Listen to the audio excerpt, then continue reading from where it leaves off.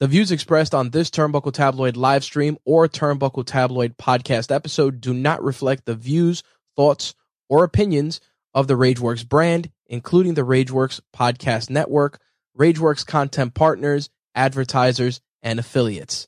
Viewer and listener discretion is advised.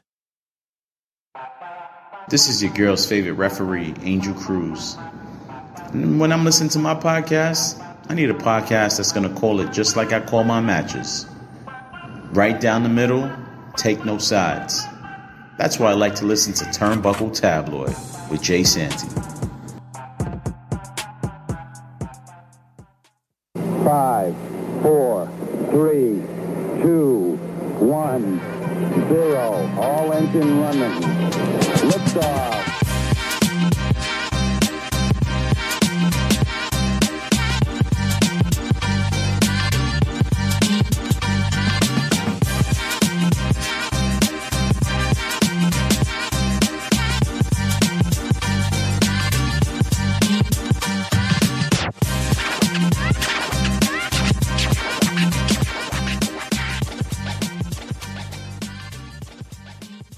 What's going on, everybody? Tony G here, better known to the world as Josie's Boy, aka your girl's favorite artist. And today I'm here to tell you about my company, Painted in Blue. Painted in Blue is a creative house established in 2017, and we specialize in handmade custom leather goods. We coined the term luxury minimalism because we believe even in your everyday life, no matter how much running around you have to do, you can still stand out and be fly. We create everything from luxury handbags to wallets and some of the best leathers you can find that you would love to carry on a day-to-day basis. So if you believe in looking fly while you handle your business while pushing fashion forward, make sure you guys go to paintedinblue.com. Don't forget to follow us on social media at _Painted in Blue on Instagram and on Facebook at Painted in Blue.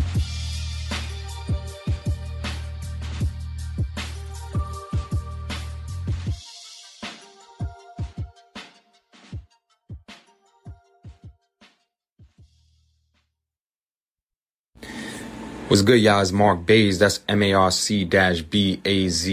Can't forget the hyphen. Make sure y'all check out my latest project, Marco 713, on all streaming platforms. Wherever you get your music, you know where to keep it locked.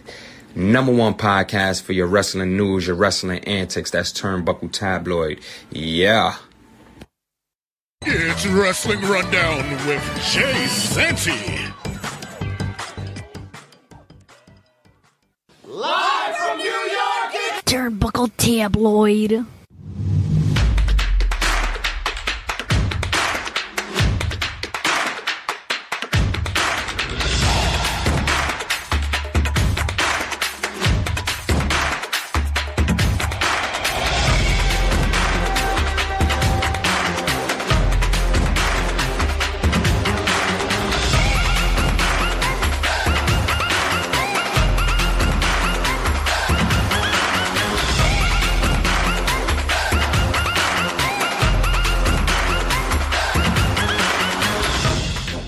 Yeah, everybody, this is the first one on TikTok, guys. Turnbuckle Tabloid, long-running wrestling shows. Matter of fact, for you guys who aren't in the know, we've been doing this for 6 years, going on 7, and the train ain't gonna stop anytime soon, ladies and gentlemen. This is longest-running non-sponsored show ever done.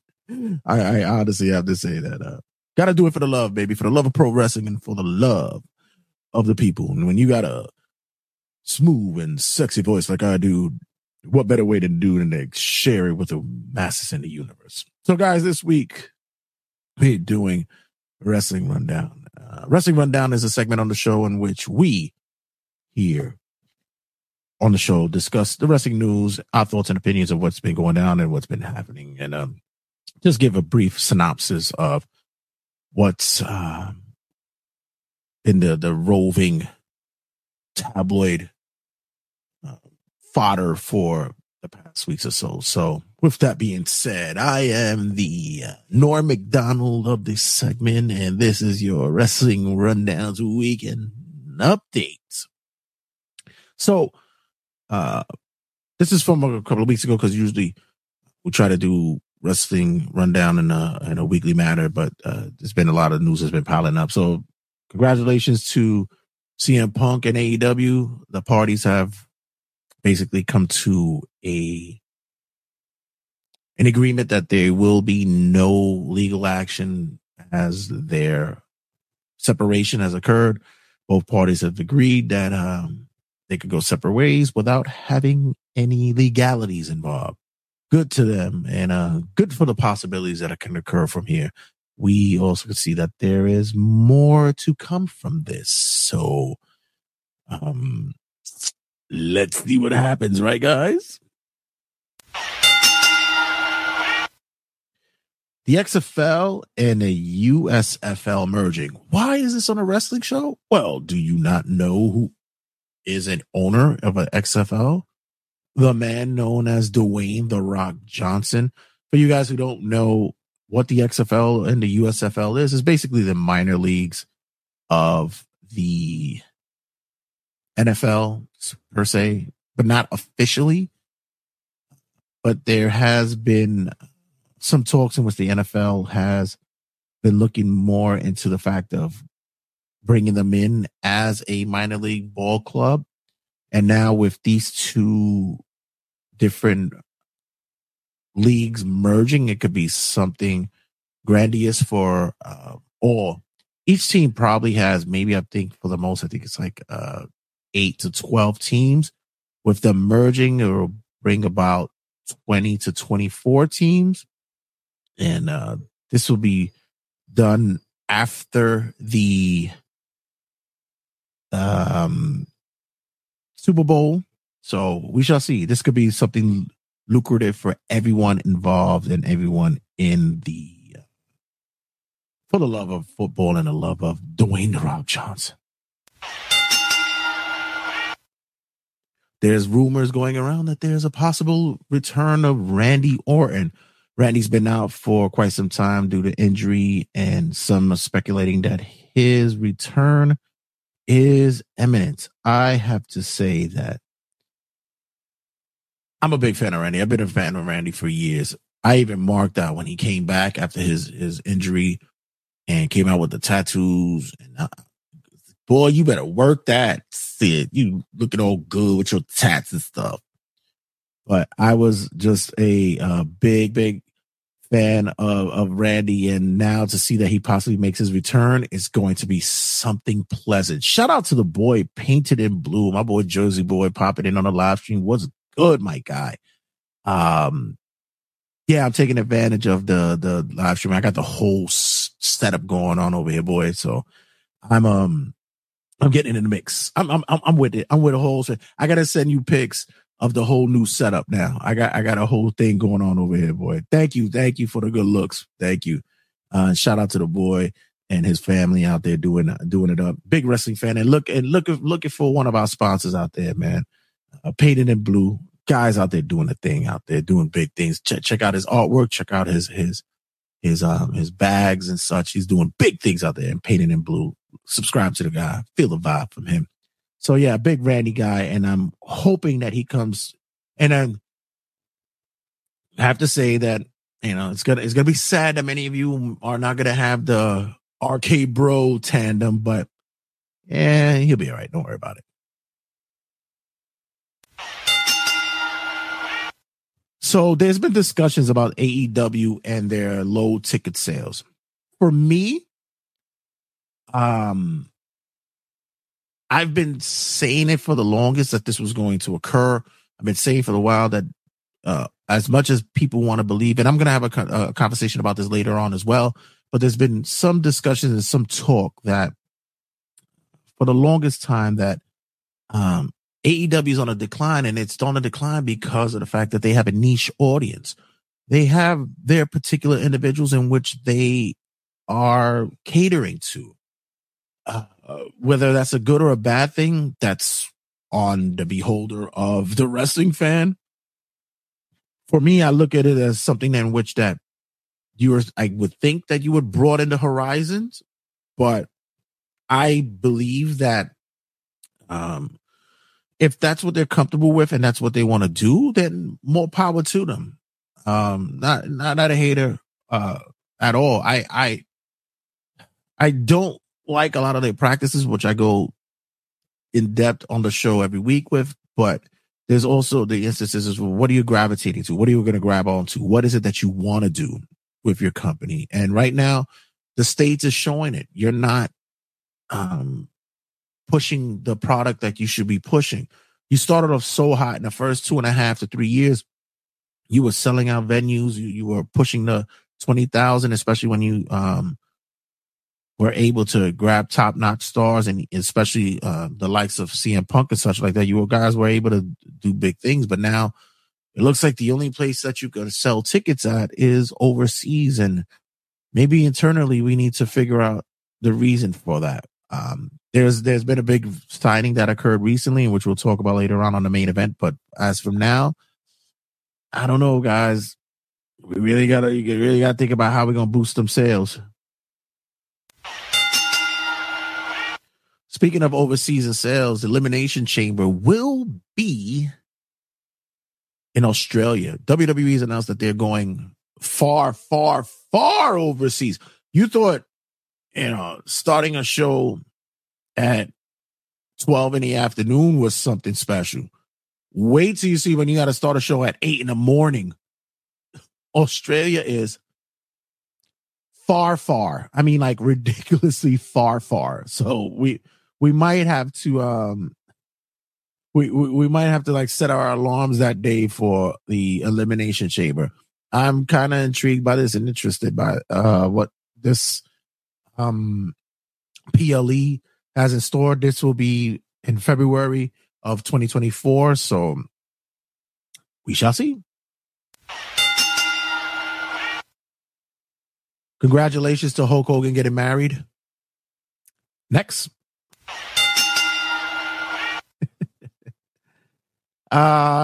Big news if you guys haven't heard about it right now. Like I said, a lot of this stuff is a week or two old. I'm just catching up on it, so you give you guys my thoughts about it. So in any case, SmackDown will be swallowed up by the USA Network. It seems as though that once their contract is done with Fox, SmackDown will be on the USA Network, which I kind of believe that was going to happen with Comcast being such a big supporter of WWE for many, many years. I actually thought that they were going to be the ones to buy the company, but it seems like though that their money wasn't big enough, so Endeavor took it in. Now the question is, what will happen with Raw and NXT, especially now that NXT has been on an upswing. It looks as though that both these shows are going to be looking for a new home, or if not, they may I don't know, find a place somewhere else on the Comcast networks, maybe on Bravo or something like that. So it'll be interesting to see how this will play out. Man, AEW botches. I heard this. This is a Twitter site or X site, whatever they call it. AEW botches was a site that basically just captured all the mistakes of AEW's wrestling, which I didn't think would be a problem, but apparently they're sycophant fans who basically have no life just took it to another level. The runner of said Twitter account, X account, whatever you want to call it, has deleted the account, stating that he's been getting doxxed and was being threatened not only by the fandom, but also to him. His threats were being aimed at him, but also to his family and his children, which is utterly ridiculous. But it's not that serious, fam. Honestly, it's really not that serious. Well, a friend of ours to the show, Sami Callihan, has seems as though that Sami Callihan is a free agent now, and he's a friend of ours because he actually took our hand puppet known as Kuge Monster, long story, during a pay-per-view event which joined House of Glory and Impact. And he took our puppet and kicked it into the crowd. Cool K Monster was in a recovery for about 6 weeks, but he recovered. In any case, Sami Callihan is a free agent now, and most likely Sami will be going to AEW. Makes a lot of sense, especially if Sami could join up with a friend of his known as Jon Moxley, which would be fun. That whole AEW roster, just seems to be getting inflated and inflated. Embrace all those indie companies. Rick Boogs, Mr. Nakamura sidekick, guitar guy, basically had some choice words to say about his release with WWE. He believed that his release was due to some politics as well as to some shenanigans going on with Vince being released. And there was a comment that supposedly been made this past week in which he discussed wrestling when WWE and such like that. But from what I took from it, it wasn't a slam at WWE. It was actually a slam at amateur wrestling. It was that and close that he felt like it was a waste of time and such like that. But many people construed that to be his thoughts about WWE, but I don't see that being the case. But Boogs, he's a body guy, and I believe that Vince being a body guy would have shot him to the moon, especially him being the kind of guy that was being used for commercials and such.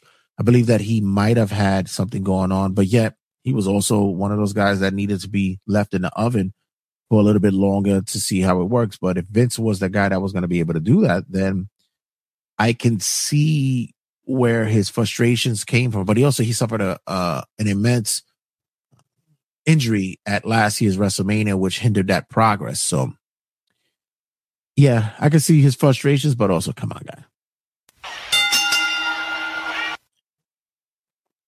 Speaking of CM Punk, where is the CM Punk story?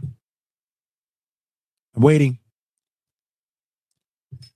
I mean, we all been hearing these stories, and I continue to talk the CM Punk story with people.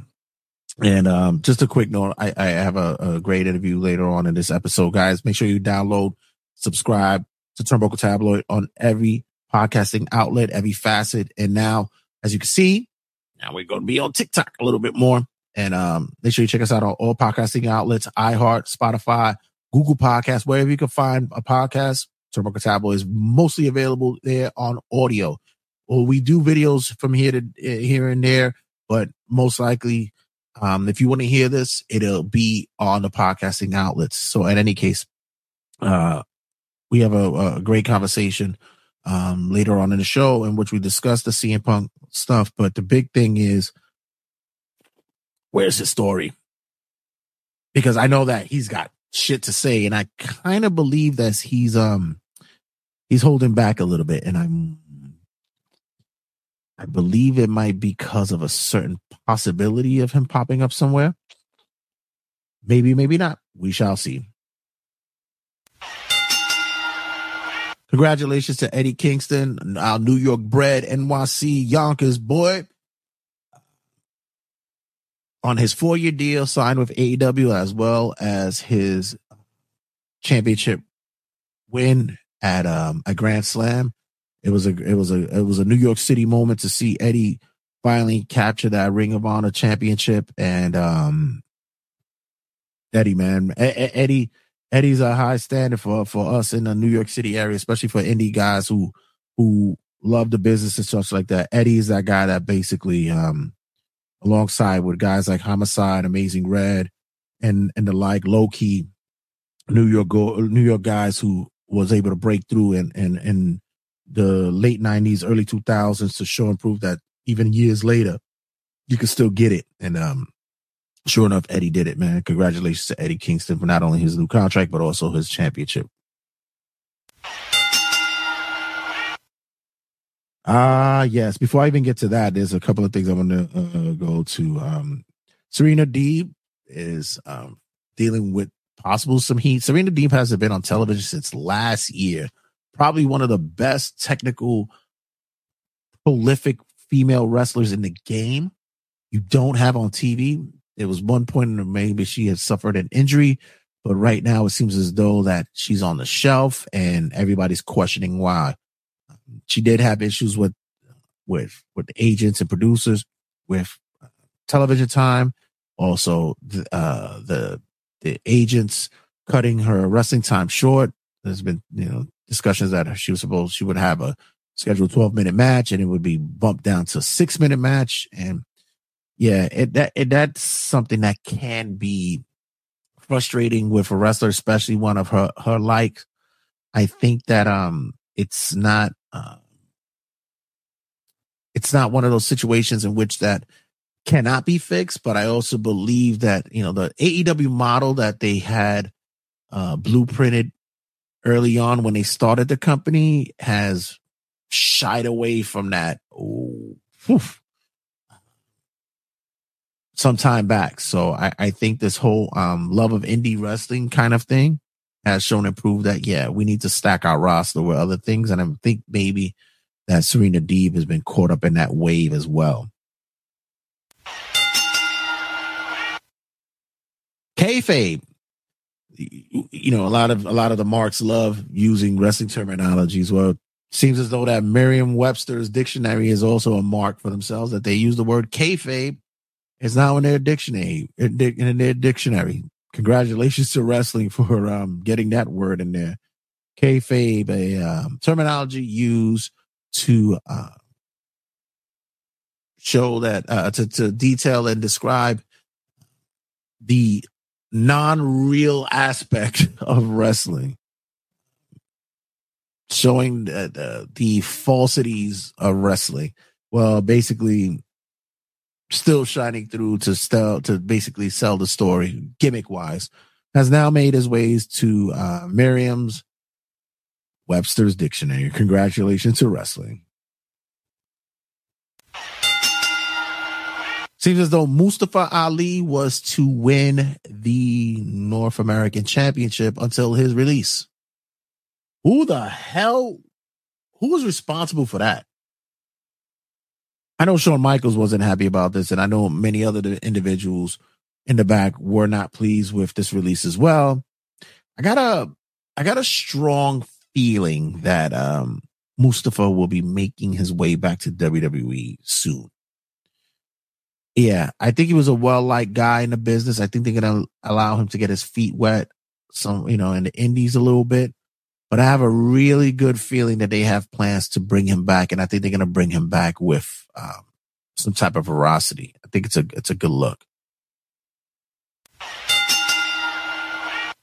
Before we get to the main event, we'll discuss the signing of Jade Cargill to WWE. I know this is a big news story for many of the dirt sheets and such.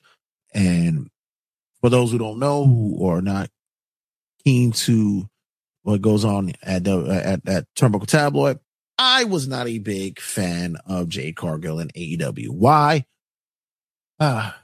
She has the look, definitely has the personality, possible charisma out there to gravitate, but I think they put her on a rocket too fast, and her ring work never really shined through. I believe that with her getting proper training, she could actually progress to be a huge star. She's a young woman, and like I said, with the look and the proper training, she can do it. And I know a lot of people were saying, well, Bryan Danielson was training her, but it's not easy for a active wrestler to be training a wrestler. That active wrestler still has to worry about themselves. And I know Regal was part of that as well. But you also got to take in consideration that, there's so much that has to be done with nurturing and growing a talent or an athletic individual like Jade Cargill. You got to figure out what kind of wrestler she's going to be, who she will be as a person. And I don't think that she was able to grow that there in AEW, which to me made her look bad. Aesthetically, she looked great, but in the ring, I thought she needed a lot of work, and it showed. You couldn't put her in anything more than an 8-minute match because it'll show her flaws. And it's many times that you got to put a wrestler in the ring with somebody that's not going to reveal their faults. And many times we saw that, but we shall see what's going to happen with her in WWE. I'm not going to sit there and say that I'm jumping on the Jade the bandwagon for Jade, but I'm, knowing what they can do at WWE, especially if they're going to be invested in a talent like that and make it a big deal. I believe they're going to really go full throttle with a progression. So we shall see. We'll actually do a conversation about that next episode to see, what other people's thoughts about the signing of Jade and what could happen.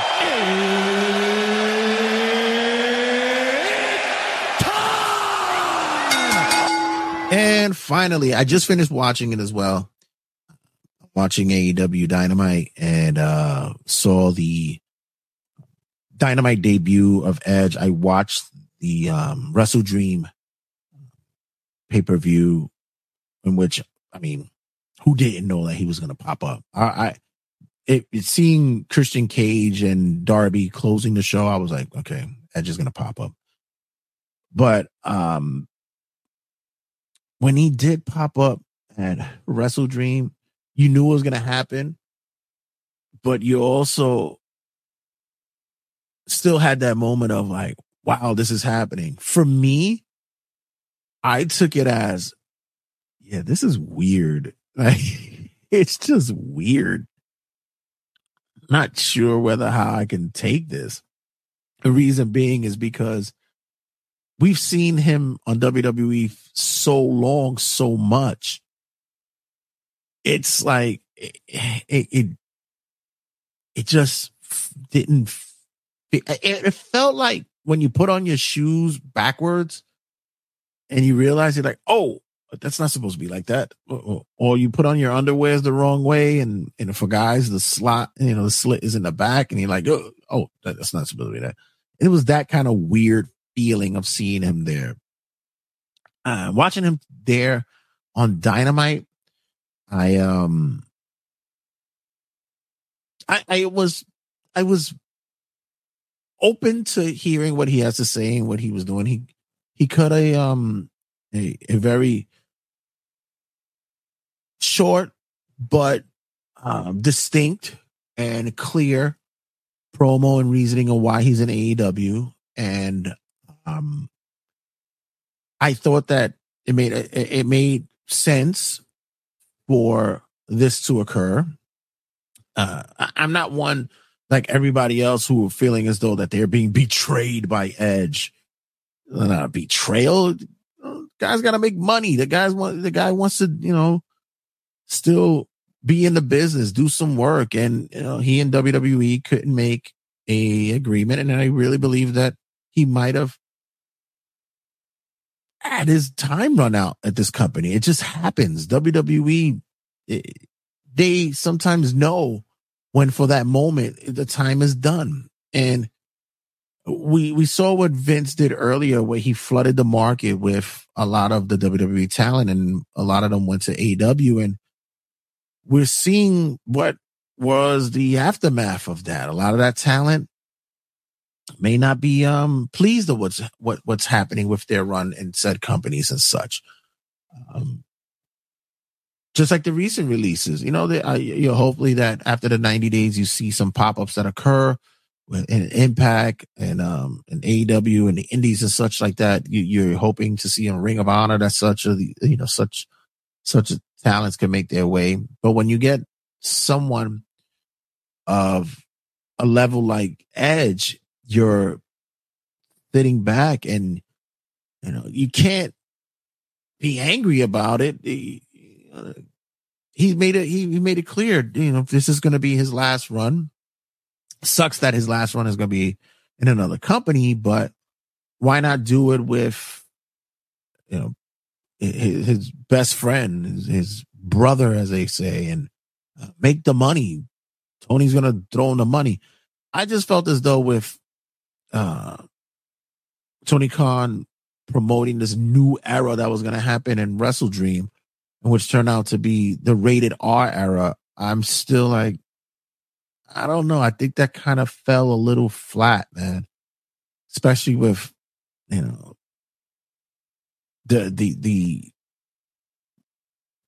I don't know. The debut just seemed a little off to me. I wasn't a big fan of how they had him close out the main event. I thought he should have had gotten a debut like a CM Punk kind of debut, but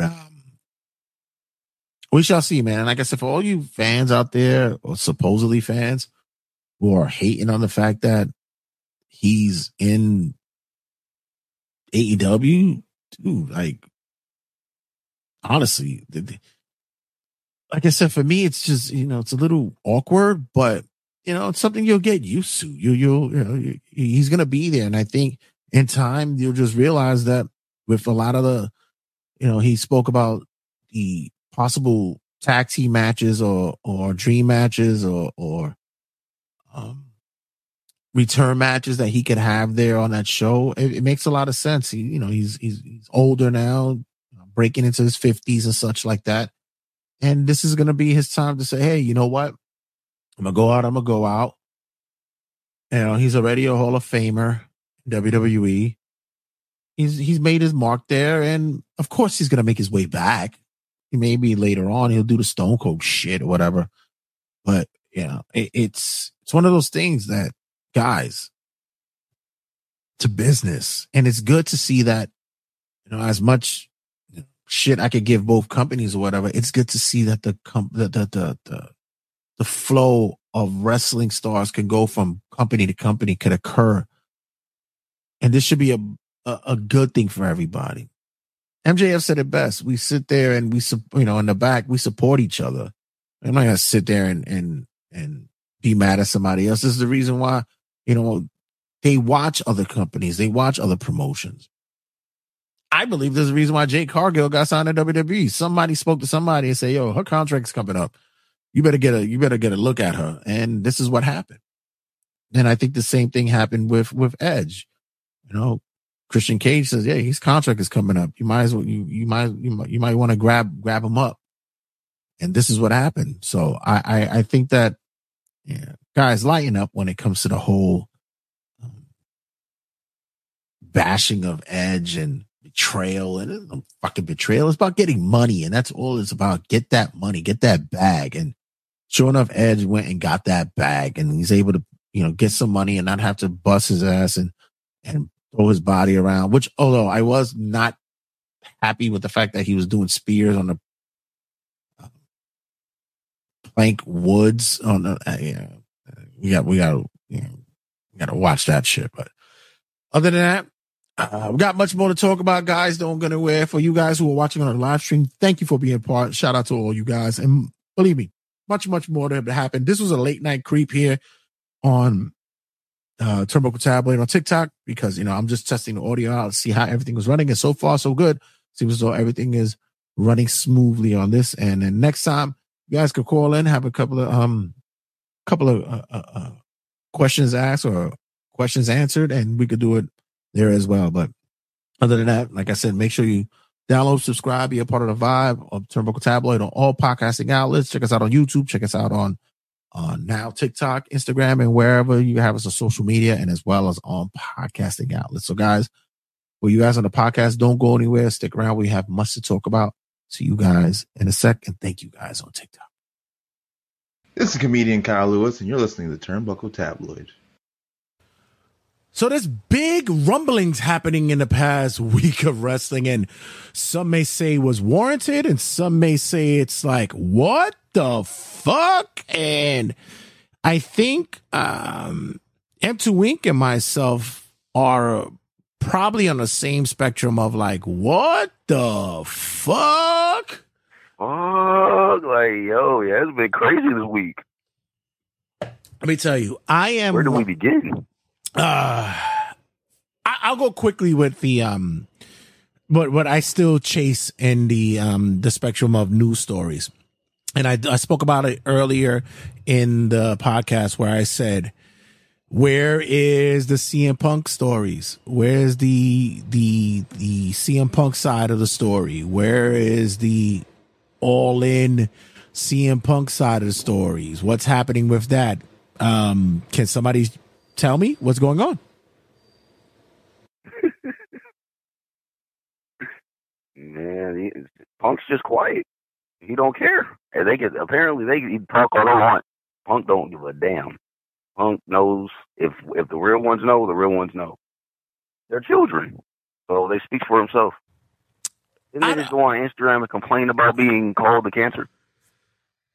I don't know. You know why? Because when he was released from WWE, or he left, or whatever, whatever have you as his departure, he easily went to Colt Cabana's podcast and explained the problems that he had there for some time. And he aired out the grievances and stuff like that, right? Talk about that the doctors didn't treat him right. So that's what you're waiting on. Yeah. And he was easy to do that. And he walked away. And granted, we didn't hear from him for 6 years and such, right? And 6 or 7 years and such, right? So with that, at least I could say he walked away and was like, fuck this business. I'm good with it. Let me do other shit, right? Now with this circumstance where, I don't know, would Punk have that same kind of mentality of, yeah, I don't give a fuck about this business anymore. I'm not going to do this shit anymore. But yet we haven't heard from him. So what's that about? Is there a possibility that Punk might not be done with wrestling and he's keeping his mouth shut until the time is right? Or maybe oh, sorry. You seem to be having some allergies. What was it that you said? It was Survivor Series, something like that. It sounds like you in Chicago. Survivor Series is in Chicago. Oh. Or maybe, just maybe, that just as they did with the Cody episode of the Peacock special that they had, that maybe Punk might save that for where the real money's at? When Cody came into WWE, who called him out? Who called him out? Seth Rollins, right? Right. So why is Seth Rollins all of a sudden the best in the world? Ooh. And then Michael Cole made a mention of a CM Punk reference this past Monday Night Raw. So gingerbread, little, what do we call it? Little seedlings being planted. Maybe. This is just wishful thinking for me. Wishful thinking. Me too. Nothing's concrete. But I still sit here and say, yeah, there's something going on here. He did make a mention to say he can't say much. He's out of work until 2 months from now at a recent MMA event. So I don't know. Like I said, I told people before, he has a really good relationship with Endeavor, and he's spoken to Triple H recently. And I think there could be bygones be bygones. And the one thing that WWE doesn't give a fuck about is burnt bridges, because it's all about the money. Do you think, and let me ask you, M, Ultimate Warrior, let me ask, Hall of Fame. That's all I got to say. But let me ask you, M, who do you think will jump to the front of the line if it comes to merchandise with CM Punk's return? Well, CM Punk already outsold Cena in his prime when he was a babyface. it's only a matter of time before those Punk shirts go flying if he ever goes to WWE. And we all know WWE makes us surpassing Roman Reigns. He's surpassing LA Knight. He's surpassing the Usos. Everybody is Cody's stuff. Everybody's about to be in CM Punk gear. All the shirt has not already. All the shirt has to say on it in the front with the with the blue top, white shirt, blue armbands, and a Chicago flag. All it has to say is "I'm back," and that shit would fucking sell ridiculously. Over with. Yeah. Please. Would it be a nail in the coffin for AEW's future? Not to say that they'll be a dead company, but would we possibly see them go the way of TNA Impact of that kind of magnitude? Are you saying we've seen the end of their credibility? I think what's happening now is Be real.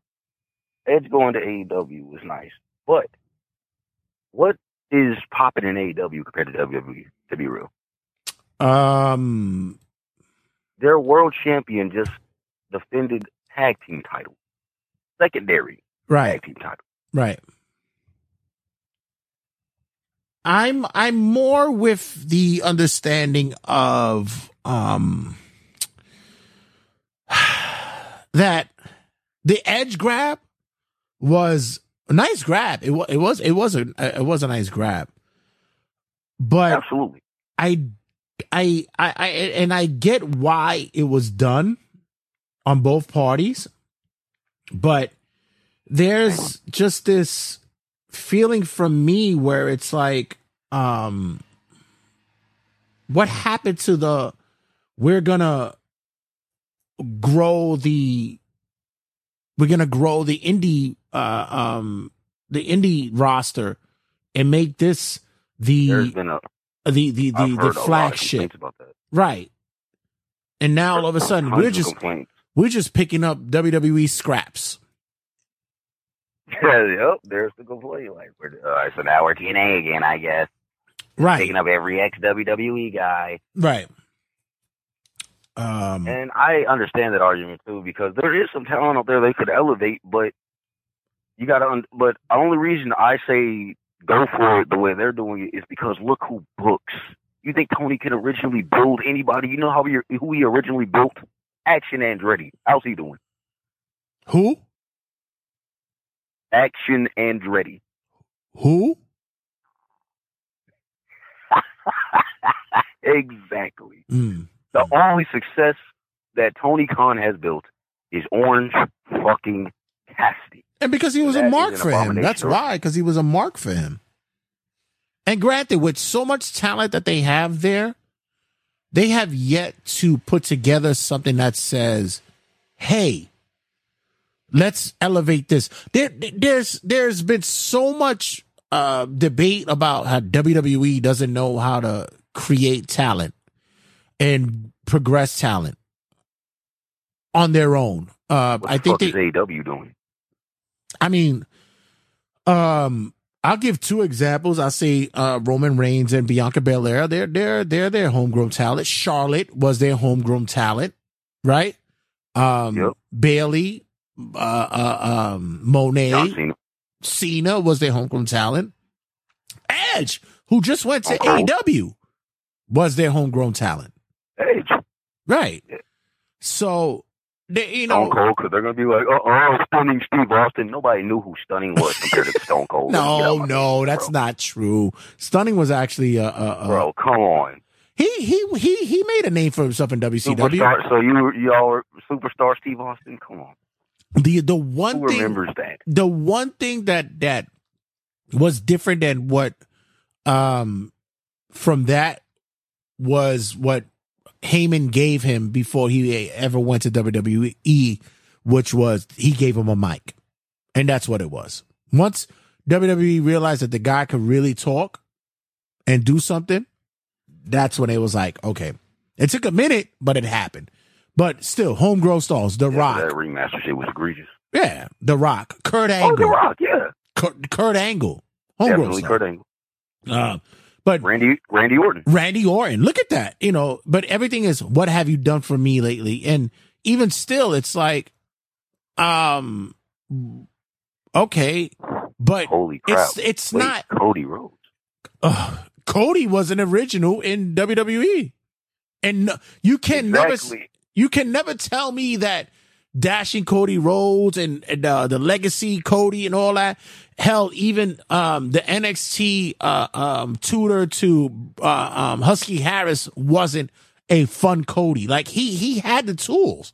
Granted, exactly. Cody, like that's been my argument forever since Cody took off the mask with the undashing shit, and undashing Cody Rhodes was a beast. To this day, I don't care. Nobody could stop that man. That Intercontinental Championship would not leave his waist. I loved that title reign. But even when he took off the mask and he was a heel, then went babyface, that Cody was a world champion to me. That Cody was supposed to win that Money in the Bank, not fucking Damian Cow. I was so ready for them to take off with Cody. Nothing. Look at Drew McIntyre. Same thing. He had the skills. He had the tie. He had the look. He had the apparel. All right, time out. What? Time out. What? Because we got to argue. Right. We got to argue for Drew McIntyre. Right. Because he came back as, be real, he came back as Drew Galloway. Because McIntyre and Galloway are two different people. Who he was before Galloway, absolutely not. But the same thing, they went out there and cut their teeth in the Indies and wherever they went to and came back and was like, home is home, and they came back looking the way they were. None of them sat there and said, fuck WWE. They came back. They came back.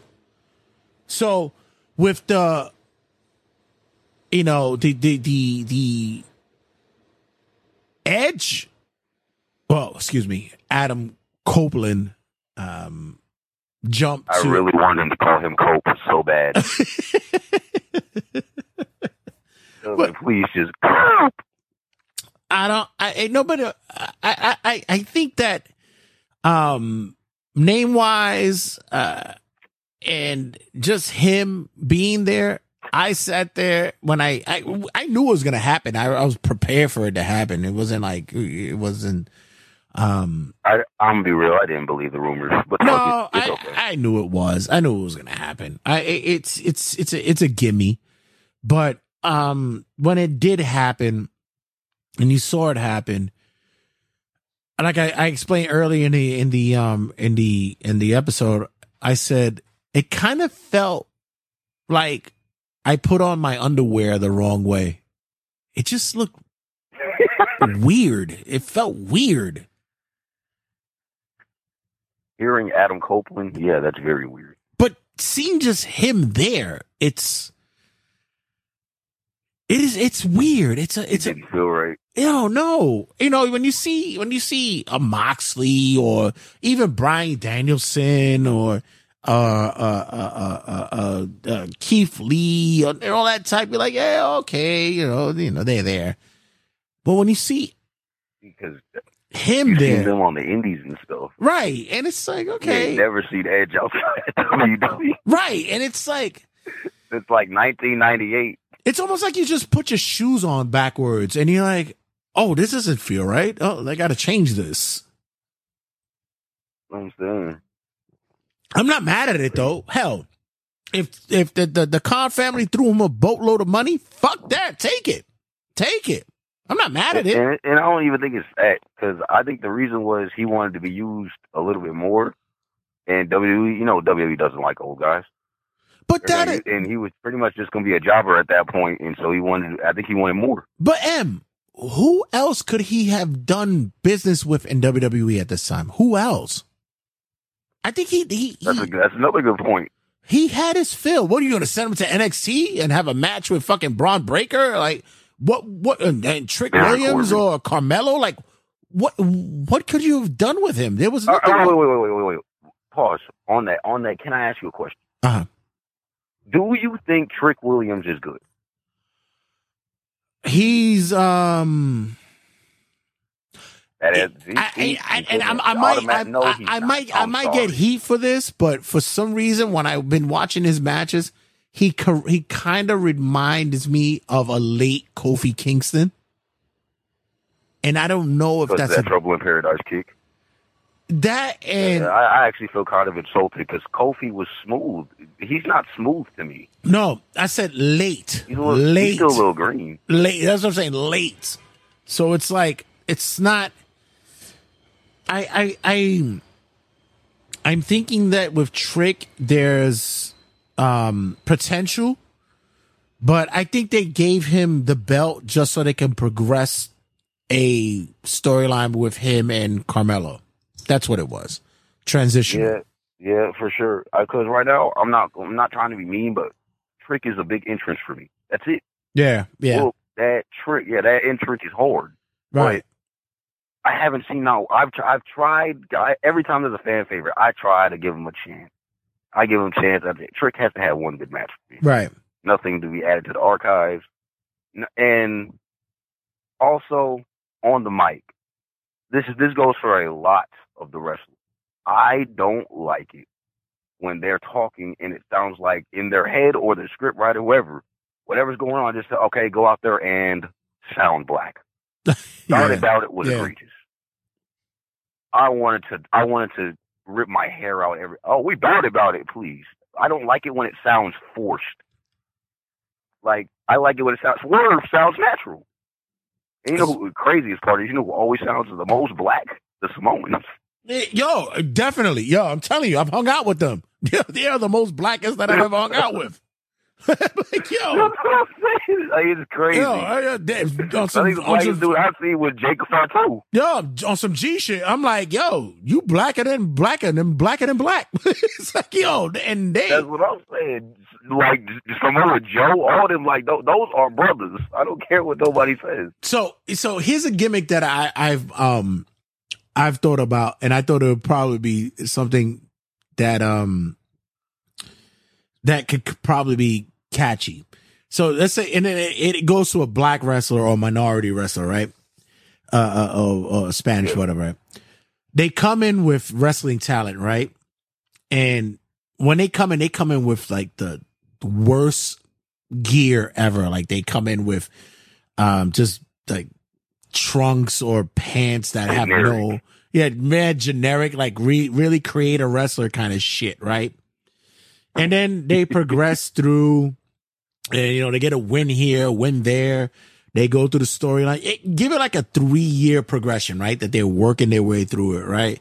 Like it used to be back in the day, right? And then they don't win a championship yet, but they're earning the money, so the gear changes a little bit here and there, and then you get to title contention, and your hair to Raw 2006 storyline. But when they come in, I want them wearing like a fucking white a tank top with holes in it. Like they look bad. And I want them to progressively start getting money so their gear looks a little different. They're not wearing boots that got holes in it. Now they're starting wearing kick pads, and maybe they're wearing New Balance underneath and like some kind of shit like that. Now, hold on. Didn't they kind of try that in NXT with that big white dude? Yeah, but I want it. It was Hank something. Yeah, was it with him? I gotta look that up. Booker T was always talking about, so man, he just came here for a fight. Yeah, but we want to see what he could do. Right. And he got like the tank top on with the jeans. Yeah, and I wanted to. He was actually really good. I wanted them to do something with him. Yeah, and I wanted to look like the progression would be like after like 2.5, 3 years, you could see that he's building up, and now his gear is different. He's dressing a little different. His swag is a little different. He's acting a little weirder, not weird, but a little bit more confident. You can see all that, and then finally we get after that 3, because I think the fans will rock with that shit instead of coming in with the typical black kind of P. Diddy look. It's like I want to see that started from the bottom. Now we're here. I want that kind of shit. Oh, we already got that in NXT. Them big Samoan dudes. What's they called? What are they called? From the trenches or something? Mm-hmm. Out the trenches, like it's something like that. Yeah.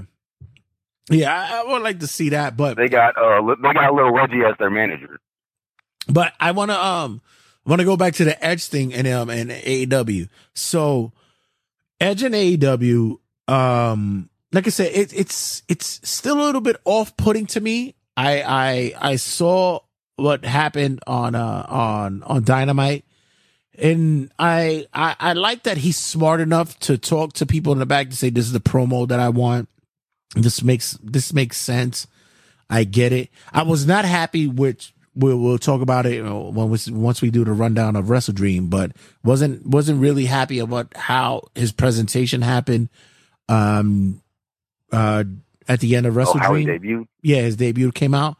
But for Dynamite, his inaugural debut there.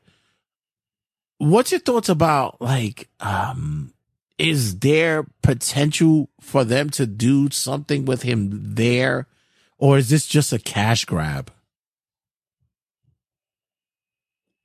I think there's potential. I don't think Edge needs cash, to be real. I don't think Edge wants cash. But it's not. No, I'm not. Have some fun with Christian. I'm not talking about him as a cash grab. That he needs money. I'm talking about AEW using him as a cash grab. Yes, absolutely. They need all the help they can get. They do. I'm like, do you know who? Let's talk about Tony's original ideas again. The fucking Dark Order. Need I say more? He needs the wrestlers that know how to promote themselves. He needs guys like an Edge, like a Samoa Joe, like a Miro, if anything, like a CM Punk. But he got rid of that.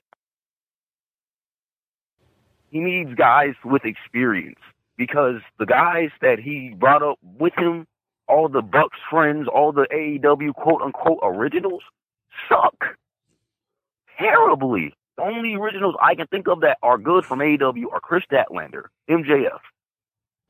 What's her name? Who's my wife off that roster? What is her name? Jamie Hayter. I thought you were saying you were going to say Sky Blue. Who?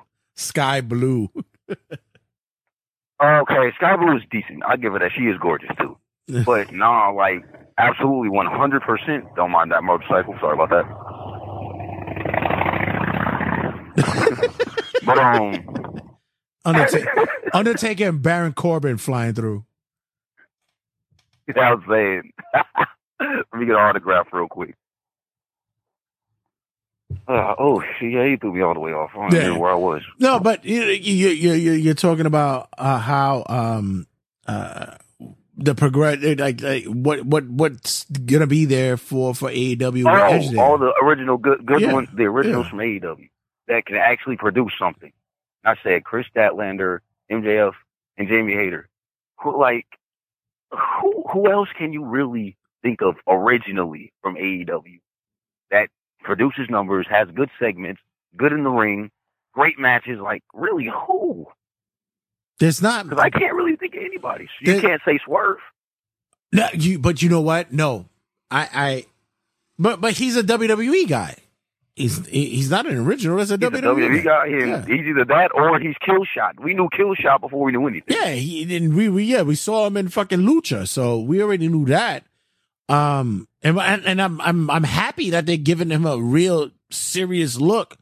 That match that he had with I'm so mad at that match. It was so good. Oh, was it though? So perfect. It was. Fucking do it. Yeah, it was so good. It was. He shined. Especially hearing Hangman sucks. No, but not. Of course, they were going to do that because they were in Seattle. But he looked almost. That was music. He looked almost perfect there. Almost perfect there. And they had overbooked shit. Yeah, they did. They actually did. If you don't just title shot, it was already overbooked past the title. I mean, before the title shot. Yeah, but that was it. That was the perfect ending. Nope. Yeah. So I was like, what was I thinking? So I'll double back to the Edge stuff, but just quickly I'll go through the Wrestle Dream stuff. Claudio with the Claudio and Josh Barnett match which was on the 0 hour stuff. I did not see that, but I heard it was very good and very out of place because they did not know what to how to react to good wrestling. But not for nothing, I was sitting there going like, shit, that match could have actually been on the main card, but I don't think the roster, the audience would have appreciated it because it was a legit wrestling match. I thought it was a good shot. That's what I'm saying. Nobody talks about the good wrestling matches because I talked about this on my page. Did you see the Workhorsemen versus FTR? Yeah. How good was that match? Yeah, it's especially the Workhorse. It's like they're gonna be an underrated tag team. JD threw me off. I didn't know JD was gonna be that good. Yeah, they're gonna be but we're talking about the flips that Orange Cassidy did, right? With the Young Bucks and Hook. Like, bro, what? Nobody said anything about that match. Another match that was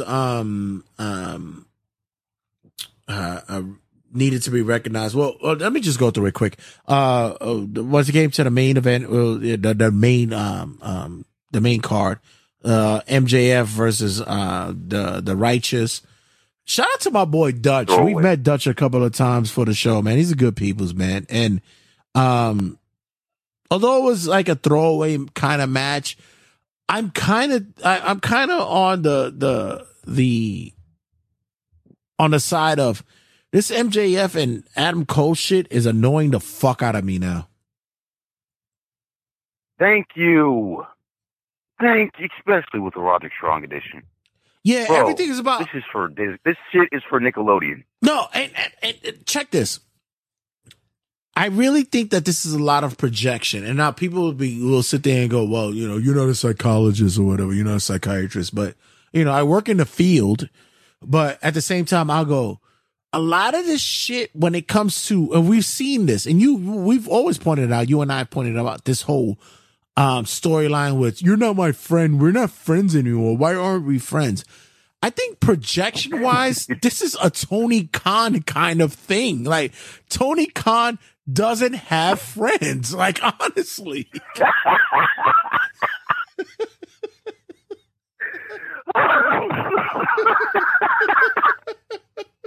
So he bought him. Now it's making sense. No, but not only that, this is his story. So his story is that he's gone through life without having friends because of who he was. So when he does storylines, everything reflects. Listen, we did it with the Adam Cole and Cowboy. We did it with Cowboy and the Elite. We've done. There's so many stories in AEW. It was like, "You're not my friend, and we're not Santana friends." And Ortiz. We're not friends. You don't like me anymore. Why you're not my friend? And everything's friends, and it really reflects on possibly that Tony Khan is this weirdo that just doesn't have friends, and we see it on the fucking TV now.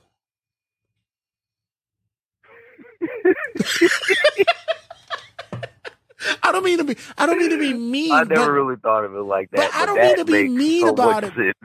But you think about it. Rich boy got all this cash. It's weird. He's kind of a introvert. And, you can kind of see him, and he's showing it on TV on how. So, wait. So are you trying to say he's been that excited around people all his life? I kind of believe that he's that kind of, like, he spoke about how he ran a wrestling promotion on the internet, and it was his own. And, like, 2 people watched it. Exactly! Like, what the fuck? I can do that. Exactly. I can go start a league right now with I can screen record Wrestling Revolution right now. I must be a general manager. And he did it for years. So I'm kind of, now that I say it's kind of sad that I'm saying this. Like, I really believe that this is a reflection of his real life. This whole, I don't have friends. Or any friends that I have, they've burned me. And a lot of these stories that they've been doing for the past almost 4 years with this company has been revolving around friends. And, why does Tony need a hug? Like, what the fuck? Like, seriously. Yes, he needs a hug. He gets those hugs whenever he needs them. I could probably understand that. Absolutely. Why he's on cocaine and Adderall. Allegedly. So, yeah. So, MJF. I once again, I don't like what they put him in this match with the Righteous. I thought the Righteous actually looked a little more better than MJF did here. I thought that MJF with his promo and everything wasn't really that good. You know who they really should have switched? What was that? Should have been the Righteous versus FTR. Okay.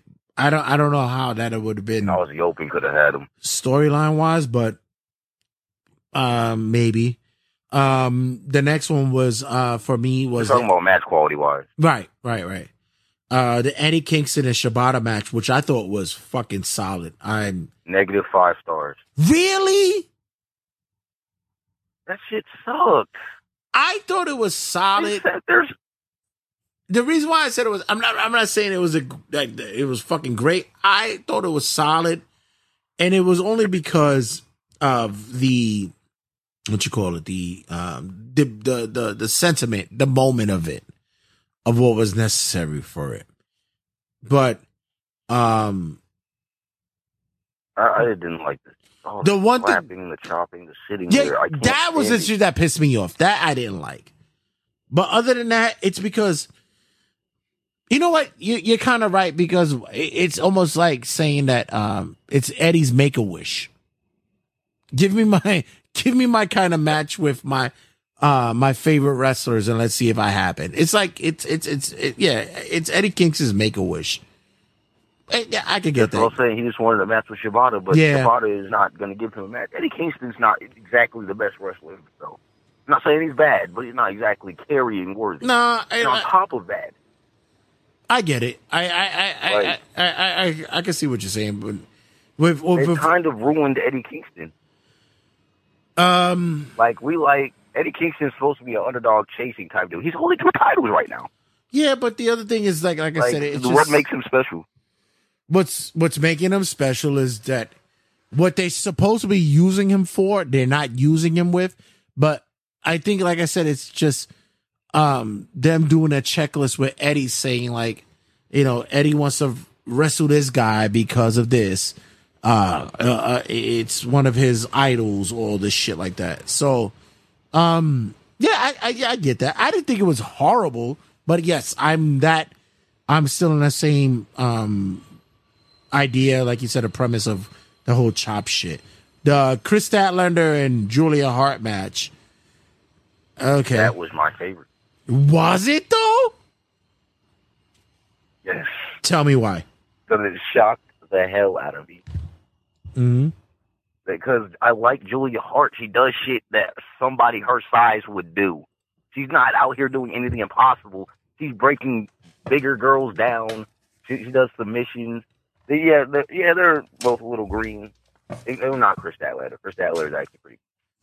But I like the match. I thought it was solid. And that moonsault, flawless. I don't like the fact that she had to get dropped on her head twice with a tombstone. Like, that was a bit much. But other than that, it was a good match. So you're basically telling me that they're allowing Julia Hart to do a little bit more than she should be.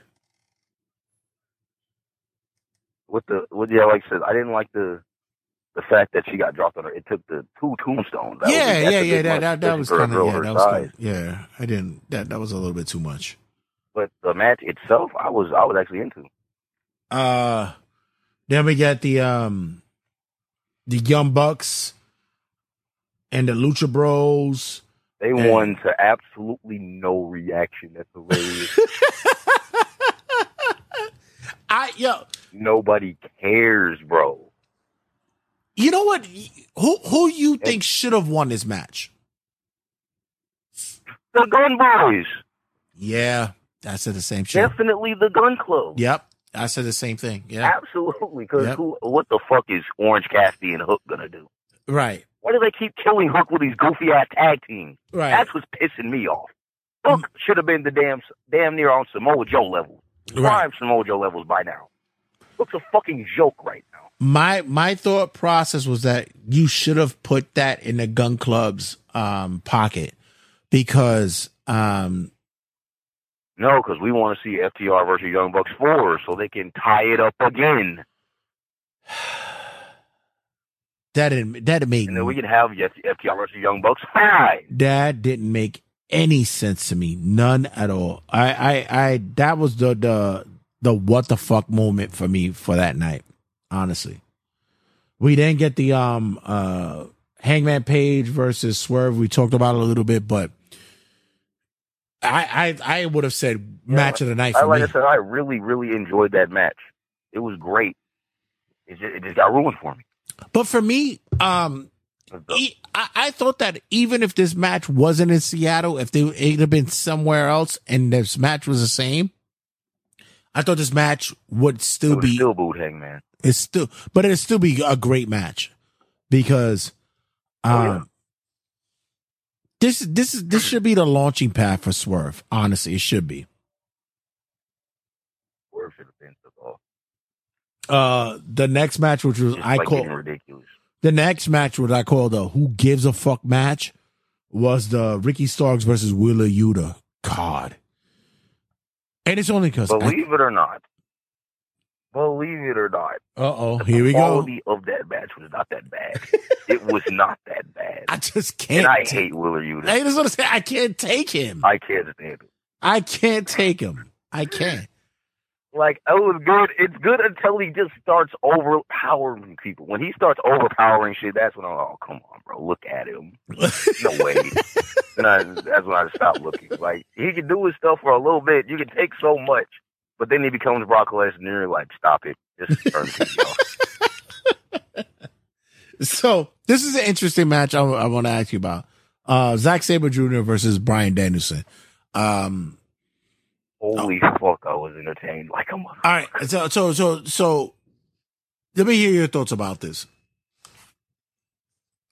I love like technical matches when they make it look like not just transitions and the guy's just sitting there and he just get an arm bar. I like it when they actually look like they're struggling to get a hold instead of just trading holds. I love that shit because that's how a grappling match is, and that's exactly what we should have known that was going to happen. Because it's Zack Sabre Jr. and Daniel Bryan. Bryan, I'm sorry. Now, my joints ached just watching this match.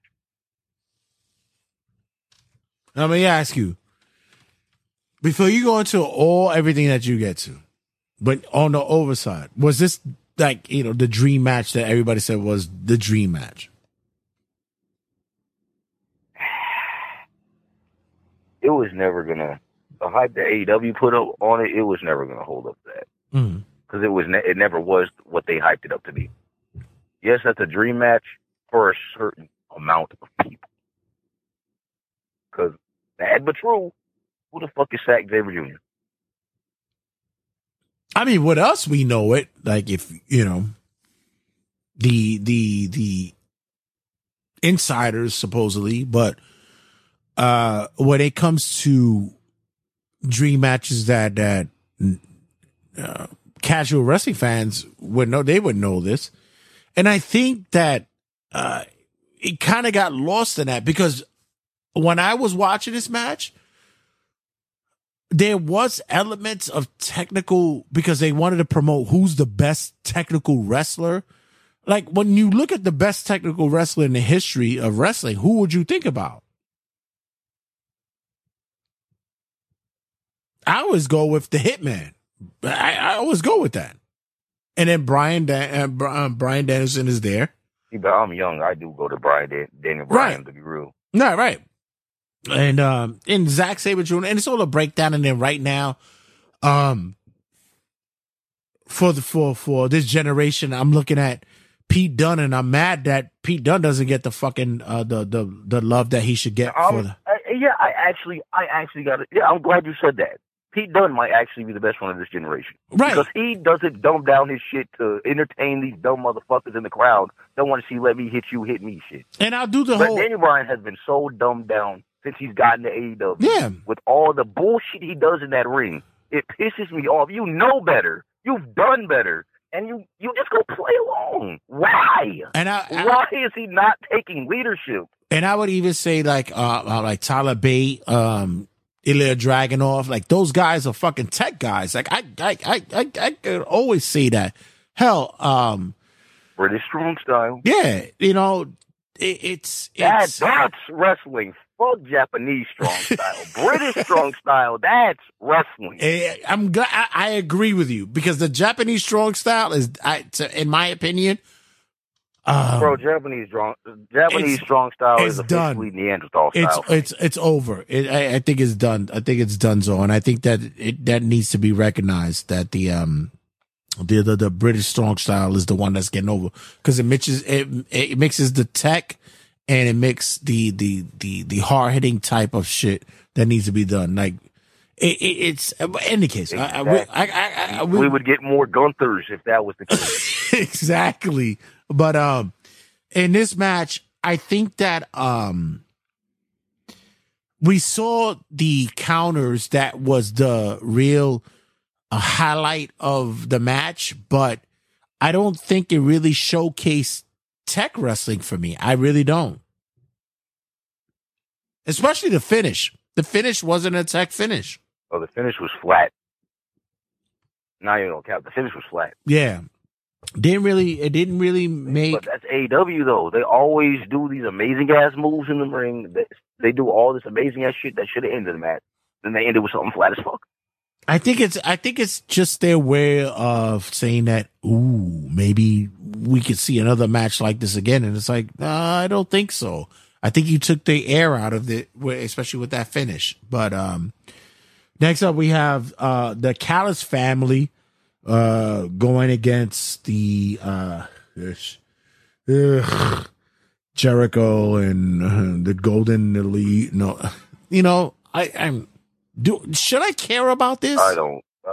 You got to fill me in on this one. Yeah. I don't even remember who wins.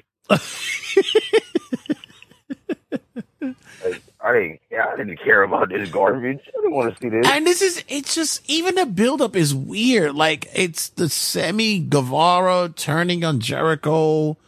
Okay. Kota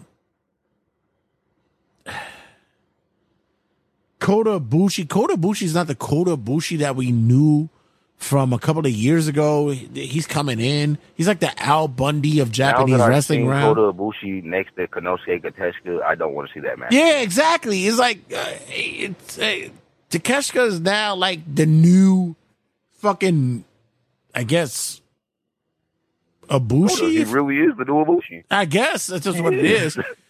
Ibushi, like I said, Ibushi's now fucking the Al Bundy of wrestling. Like he just doesn't give a fuck anymore.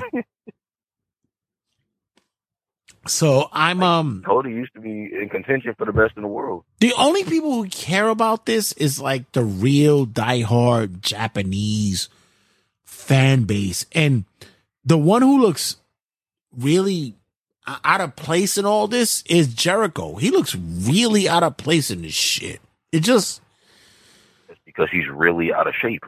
But not only that, I think the storyline that they're trying to build with the whole Callis thing, it seems as though they just want to keep Callis and Jericho relevant to this. And I don't know why Callis is a thing since he's been on the mic. I hate him. Well, he's there Heyman. That's all it is. He's there Heyman. How? That should be Taz. But Taz doesn't want to do that. Fuck. Taz doesn't want to do that. He's good. Why? You're losing so much fucking money. We didn't get the do you even have a good even from ECW, a good Don Callis promo? everything I've seen, the Jackal, whatever, when he had long hair, anything, he sounds stagey. Right. He's lame. But, you know, it's... Like, I don't understand it. He is, regardless of what people say about, I'm not worrying about them. I'm not monitoring them. I'm not looking at them. They're not looking at us. I'm not thinking about. Both companies are looking at each other. Next week shows that all that is happening because, hey, NXT, we're throwing everybody in a motherfucking motts on that show next week. Title Tuesday. John Cena, Paul Heyman, everybody, their mother's going to be on that show next week. So, that's over with. So, WWE said we could play that game. Exactly. Like, that's why they needed Edge's debut. Yeah, we're not worrying about that. Edge's first match is going to happen next week. Exactly. Watch the quarter hour. The only thing that might spark a little competition. Like, who gives a fuck? And you don't think that somebody is telling somebody else, yo, on the match card, the lineup, what is going to be quarter hour, where that match is going to happen.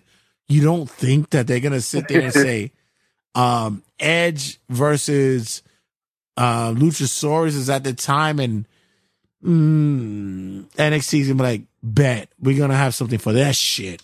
Come on, of course. Oh God! And once they figure out when Edge goes on, that's when Cena or Hangman comes out or some shit. We get FTR versus Aussie Open, and not for nothing. I don't care about this one either. You got to fill me in. Really good match. I thought that, you know, it's funny that I didn't really think that Aussie Open was the hype that they have been given from the fans for some time being. But after a couple of matches, and then especially this one, they're actually a really good tag team that needs to be watched. There was a couple of spots that I got kind of I got worried because I thought that there might have been some injury factors that got involved, especially with Dax and such. But they're actually a really solid tag team, man, and I wouldn't have been surprised if they won the titles again this time around, or they wanted the tag titles here. I'm just like, are we really going to sit here and build up another fucking Young Bucks and FTR match? Yes, we are. 'Cause that's what we want. We want best out of 5. We didn't want just best out of 3. Oh, no. Right. That's what it is. Go for the gold. Right. And finally, we get the Christian Cage. And I thought it was cool that they actually made this the main event. Christian Cage versus, I forgot. They had to do the debut. Christian Cage versus Darby Allin for the TNT Championship. The match was good for me until Christian had to do the bullshit. And what was the bullshit? We got to expose the ring. Wait, say that again? I said the match was good for me until Christian had to do the bullshit, which was expose the ring. Oh, man, I wanted that match to be good, especially after that first fall. It was so creative. I've never seen such a good roll-up. But, bro, why would you let them ruin this? Yeah. Oh, bro, where do I begin? This was like, it was a stupid match. Oh, no, please. Let First everybody off, it was so confusing, especially that damn steel stair spot. I'm still confused to this day. I don't get. It was like the first time he didn't want to do it, so he just told him to flip off his shoulders, and then he gave him a suplex on the stairs, or was it a brainbuster? Whichever one. Cool. But then he just fucks it, just says fuck it, and kills Darby. Like, just drops him dead on the steps. So I'm like, wait, what was the point of all this? Because we all knew you fucked up bad. He just had to do it anyway? Or was Darby like, no, you got to do it. I got to do this, man. The storytelling was perfect through the whole match. Excuse me, up to that time. When he slammed him on the steps, I was like, fucking Darby's a nut. But I think Darby knows. Excuse me. I think he knows his longevity in wrestling. I think he's gonna get it, but he's doing way too much and be allowed to do way too much. Entirely. Yeah. That's a bad spot. But at the same time, I could also say that. That was horrible. But at the same time, I could say that Kevin Owens does the same shit. I can't even knock it. Owens does the same kind of shit. It's just that WWE doesn't allow him to do that much. Darby does it like almost every week. They give Owens like that pay-per-view kind of slot shit. But because like we've seen him flip through a tower of chairs and like get slammed off some ladders the wrong way by Kevin Owens. I mean by Sami Zayn. And it's funny how it's always Sami. Right. So I think that that time was it built up to the breakdown of the ring that Christian did and shit, and then you get another perfect finish that didn't finish the match. Well, does the Nick Wayne intervening make sense? Please don't. No, it doesn't. It makes it fucking predictable, typical shit. The second he came out, we knew what was going to happen. Right. We actually started saying, Nick Wayne's about to betray Darby. Right. We were joking. Right. Nope. As soon as we saw, oh my God, you got to be fucking kidding. If anybody found that as a shocking twist, you need to stop watching. By the way, actually, no, don't stop. But I don't, because those are the people they look for. But they'll eat a lot of shit. By the way, on Dynamite, did we get an excuse why Nick Wayne did that? Because Christian's a better father figure. Oh, is that what it was? Yeah. Christian can teach him how to win. He's tired of losing like Darby. Oh, okay. You know, Darby has to work hard. Christian's got what he wants whenever he needs. I was more open with the Edge promo, Adam Copeland promo, where he explained that I came out because how can you go against Sting, who you idolize, and how you put your poster up on the barbershop so you can get that haircut. I was more open to get that than to get the. That was nice. Yeah, I was, and that's that's a smart move. But in any case, after we get the finish, which was Christian Cage getting the win, and Sting comes out after the Nick Wayne and all that nonsense, and then Sting comes out. And by the way, is this going to be a thing to where Sting progressively moves out of the Darby Allin thing and Adam Copeland becomes the mentor now? Because Sting is AARP status right now. Are we going to... He can't be doing it for this long. That's a good point. I mean, I didn't think of that, but I would hope so, because I'm sick of Super Sting. I'm sorry. It's like, I'm tired of him, bro. You're two on wanting tag team. You're like damn near you're Undertaker 1992. Like, son, very worse. An American Badass. Exactly. Taking out the whole alliance by yourself. Like, who are y'all? It's the guy that couldn't be Triple H though. So or Seth. Like, come on, bro. Yeah, so I'm still like perplexed about what that's about, but it just came to me that like, yeah, this probably be the transition in which Edge is able to work with Sting at least one time, and Sting could say, "I'm done.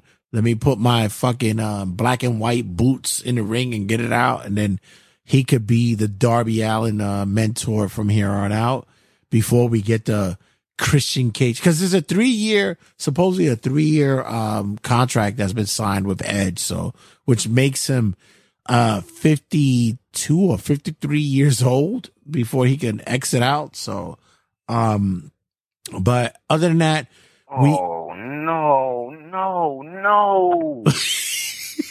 Oh, I'm sorry. I'm sorry. I'm so sorry. I got a notification, and I saw Title Tuesday got Strickland versus Danielson. Oh, why do you go back there to beat Swerve right now? Oh my God! Wait. You have to say that again because it was muffled. Say it again. Why would you beat Swerve? They're not gonna have him beat Danielson. If Danielson's last year, oh, bro, they're gonna do the same thing they did to Ricky. Come on. I hate AEW. Why would they have that match though? Why would they do that?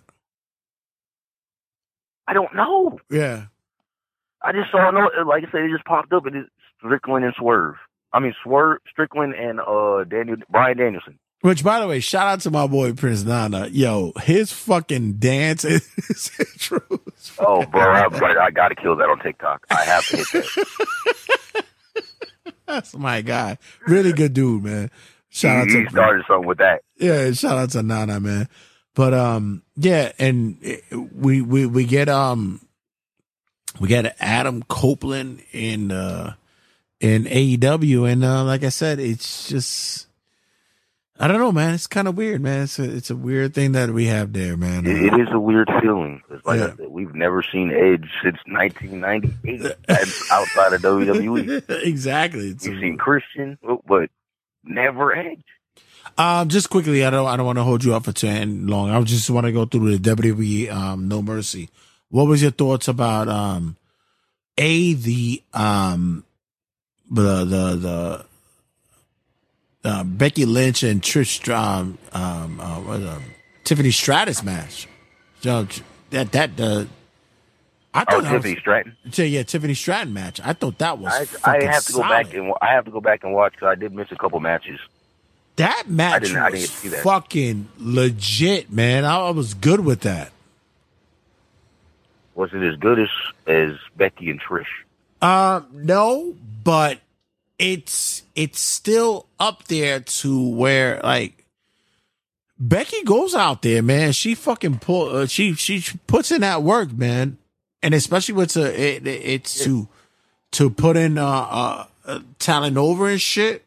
It's legit shit, and even the for the North American title with at that time for Trick and Dominic, it wasn't a bad match. It was straight for a little bit. Like I said, Trick got some work. He does, but I think the way that they called it, I don't think it was a bad match though. Oh no, I'm not saying it was a bad match. I'm saying he's just green to me. He's just not really all that entertaining for me. And please, Carmelo and Dragunov. Oh my god. Oh my god. I can actually finally delete the first one because the first one I got mad at the finish.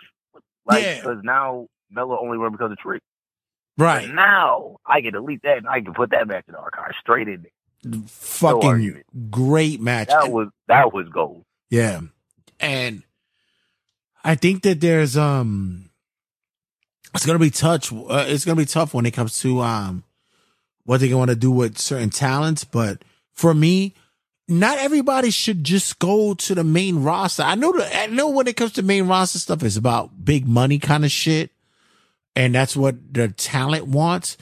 But when you're able to pull off matches like that and you draw eyes to the product, that match right there is one of the, to me, like top 10 for 2023 match of the year, man. I thought it was solid. Oh, you best believe. I can't wait for match of the year this year. It was going to be a lot to argue. Yeah, but brother, as always, a lot to argue for. Brother, as always, gotta thank you for taking the time. But you gotta go. I know you got stuff to do today. But thank you for checking in, man. Let everybody know we reach out in. And next time, I'm on TikTok. I'm gonna be on the TikTok lives. We're gonna be doing this soon. So I'm gonna be checking you in for that. Oh yeah.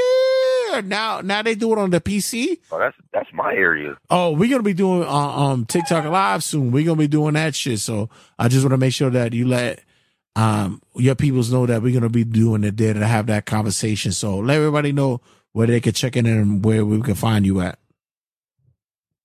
All right, you can get me at Reality of Wrestling on TikTok. I am that man that breaks down the reality of wrestling, and I don't give a fuck about all the bullshit that y'all like. If it sucks, it sucks. And then you can get me on YouTube at 2K in Politics, where we either play 2K and talk a little politics, or we just talk wrestling, like the top 10, I don't know, most underrated matches in WrestleMania. You know, break down why CM Punk got screwed out of AEW by the Elite. All types of stuff. You know, it's just fun. Go check it out. All right, my brother, as always, much love. And everybody else, thank you guys for checking in. And we out of here. Check you guys later. Yes, sir. Much love back. 5, 4, 3, 2, 1, 0. All engine running. Liftoff.